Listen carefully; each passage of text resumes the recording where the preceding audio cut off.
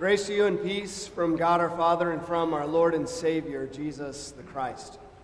The sermon lesson for this morning's meditation is our Old Testament reading recorded for us in the book of Isaiah, the 60th chapter, verses 1 through 6.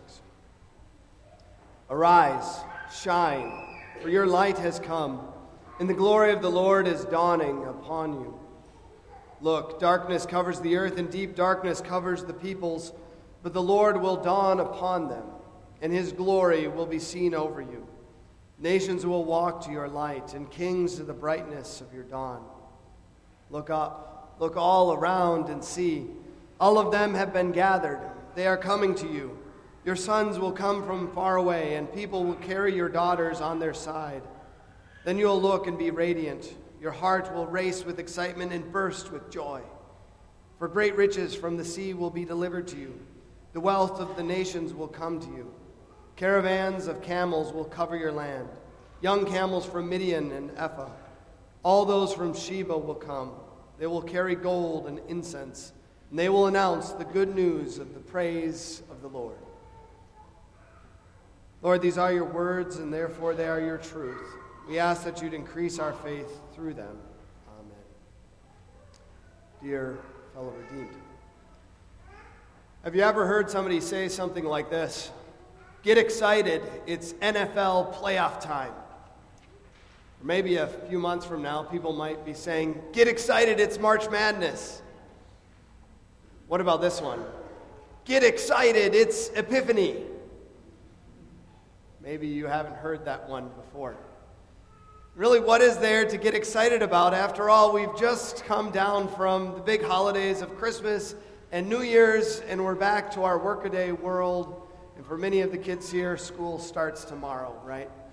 We just go back to the normal routine of things.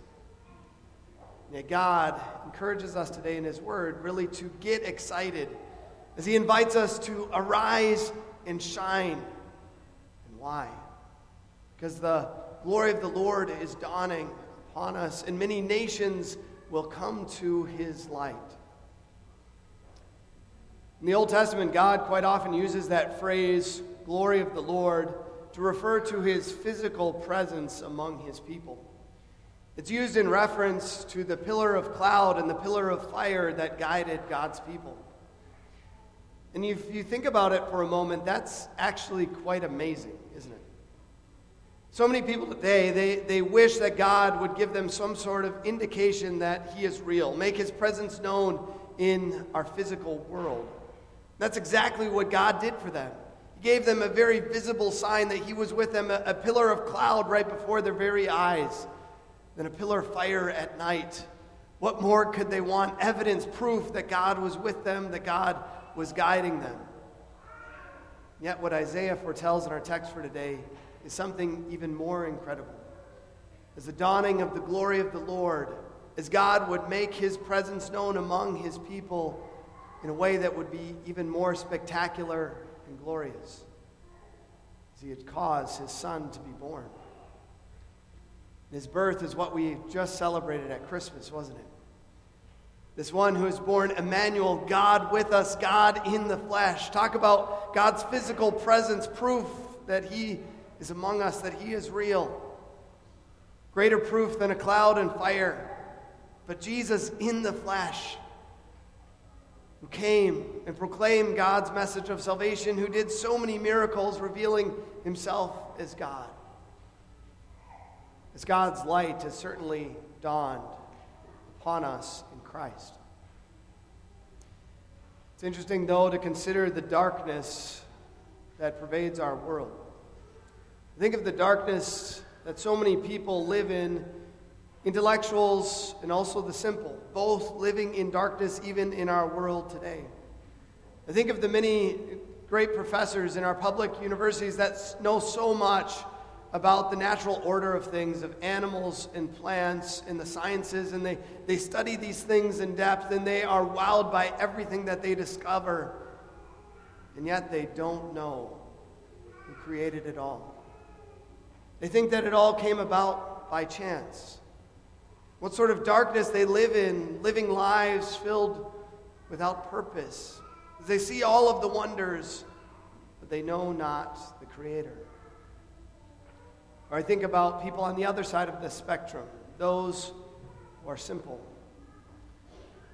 A number of years ago, one of our missionaries by the name of Terry Schultz, who did much work down in the Amazon jungles, was giving a presentation to a group in which I was a part. And he was describing what they found as they'd go into the jungles to go and speak to these people that had never heard the name of Christ. He described the darkness in which these people existed. These people were living lives of superstition, in fear and terror that they were going to do something to disturb the evil spirits, perhaps of their ancestors, and something bad was going to happen to them, not knowing the God who has power over all evil. I think of for each and every one of us, if you go back far enough in your family tree, you'll find people who also lived in this darkness, not knowing the truth of God's word, filled with superstition, worshiping idols. But the light has dawned. The famous philosopher Plato wrote a book entitled The Republic. And in that book, he gives an analogy called the cave analogy concerning enlightenment, but I think it's a good illustration for us concerning this light. Plato pictures men who are chained to a wall in the back of the cave, and the only reality they know is shadows dancing in front of them on the back of the cave wall. Little do they know that those shadows are nothing more than really the images of puppets being placed in front of a fire which is lit somewhere behind them. And yet in their ignorance, they think that is reality. So it is with the darkness that pervades our world when it comes to unbelief, people accepting their own notions of religion and God, believing the images they see are reality, and in fact they are not. Plato, though, goes on to describe one of the men becoming free from his chains and standing up and looking around and looking behind them and seeing that it's all a facade, that it's only puppets being placed in front of a fire, and the images are all made up. It's not reality at all. And the man climbs and makes his way out of the cave and cannot believe what he sees when he reaches the mouth to the cave. A whole world outside as he sees a brilliant source of sunlight, far greater light than the fire in the cave, as he sees reality, as he is enlightened. In a way, this is a picture of what God has done for us. He's taken us out of the darkness of unbelief and sin in the world, and He has revealed His truth. He has revealed to us that we are sinful human beings, but He has revealed much more about Himself. That He is our Savior God, who has come to give us redemption and hope, and that there is nothing in this world or in the life to come that we need fear, because we have life in Him. The words arise and shine in our text for today are intended to arouse God's people from their lethargy and sleep. God's people who believed His promises of His word, many of them simply waiting for God to fulfill that word. Isaiah now is inviting them, wake up and get to work. Arise and shine. Think of so many of God's people receiving the benefit of His word, but now Isaiah is telling them, shine forth the light that you yourselves have seen. Think about us, that we are beneficiaries of such light and such work. If you think about it, every single one of us have been beneficiaries of mission work in some way or another. The reason that you have faith today is because somebody brought the light of salvation to you. I think for many of us, it was probably a parent, or maybe a grandparent, that brought us to baptism or brought us God's word, revealing the light of salvation to us. For none of us did God bring this light to us directly, but rather use so many others in our lives to show forth the light of the gospel, that we are beneficiaries of that work.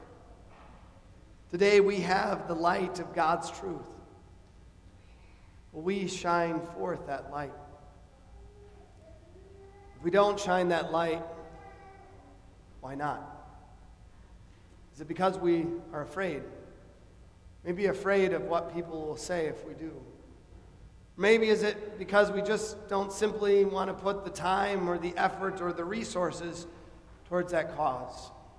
We have other more important things to do. Or maybe we don't honestly want those people to know the truth. Maybe we see those people wrapped up in some other religion or wrapped up in some atrocious sin. Do they really deserve to know the good news of salvation? But God reminds us in Ephesians chapter 5, "For you were once darkness, but now you are light in the Lord." He reminds us that every one of us at one time were in darkness, not deserving God's light, not deserving God's grace, but he sent someone into our lives to bring the gospel message to us by his mercy, by his grace. What an incredible difference that has made for us. Plato's analogy of the cave, he really asks, what man, having seen the reality of the outside world and all the wonders of nature and creation outside of the sun shining in the sky, would ever want to head back down into the darkness of the cave? Said no one would want to head back into that ignorance, except for perhaps a noble man, an honorable man, who would head back down into the cave for this purpose, to bring light to those in darkness. And what would happen when he'd go back down to see his fellow men still chained to the wall back in the cave? They would probably mock and ridicule him. They would say everything that he's saying is a dream, it's a joke, you fool for believing all of those things. But they themselves are the fools still living in darkness. And even though he would undergo ridicule and scorn, yet out of his desire for them to know the truth and to see the light, he would continue and to persist and to bring to them the good news of what the world is like around them. So too, we have a precious message to share. A message that really changes our entire outlook on life. As we have known our Savior Jesus Christ, the world around us scoffs and laughs at us for what we believe. But we know the truth. We know what God has brought to us in the Savior Jesus Christ. Hope that we have nothing to fear in him. Now, it's a curious thing that people do sometimes when they find something special. Whether it is a restaurant that no one else knows about, and it has amazing food and amazing atmosphere. Whether it is the perfect campsite, or maybe an amazing scenic spot. At times people can not want to tell anybody else. If I tell other people about this place, well, maybe it's going to become a tourist trap. Or maybe somebody else is going to take what I enjoy. Right? It's not the case when it comes to this light. As this light is shared, our joy is not decreased, but increased. We think of what Christ himself says in Luke chapter 15. I tell you, in the same way, there'll be more joy in heaven over one sinner who repents. You see, our joy is increased as more and more people come to this light, knowing their Savior, Jesus Christ.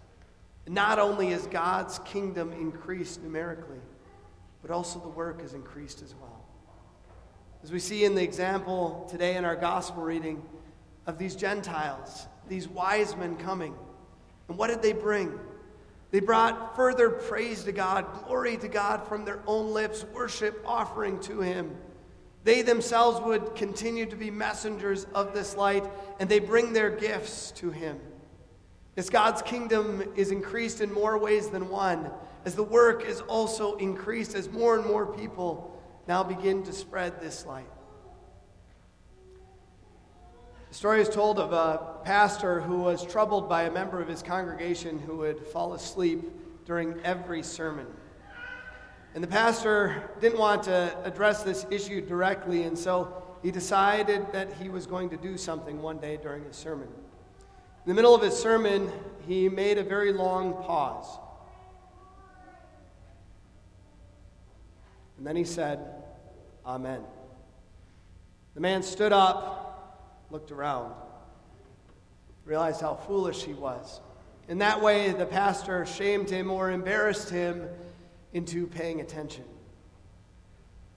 God invites us today to arise, get up, rise, and shine. And he doesn't guilt us into that. Rather, he would have us see the joy that we have in knowing the light of salvation that has come to us at Christmas time. The light of salvation through our Savior Jesus Christ that is not only for us, but for the entire world. To see how it has changed our own lives and want to continue to carry out that work throughout our world. As thanks be to God for this amazing light. Arise and shine. Amen. I invite the congregation to please arise.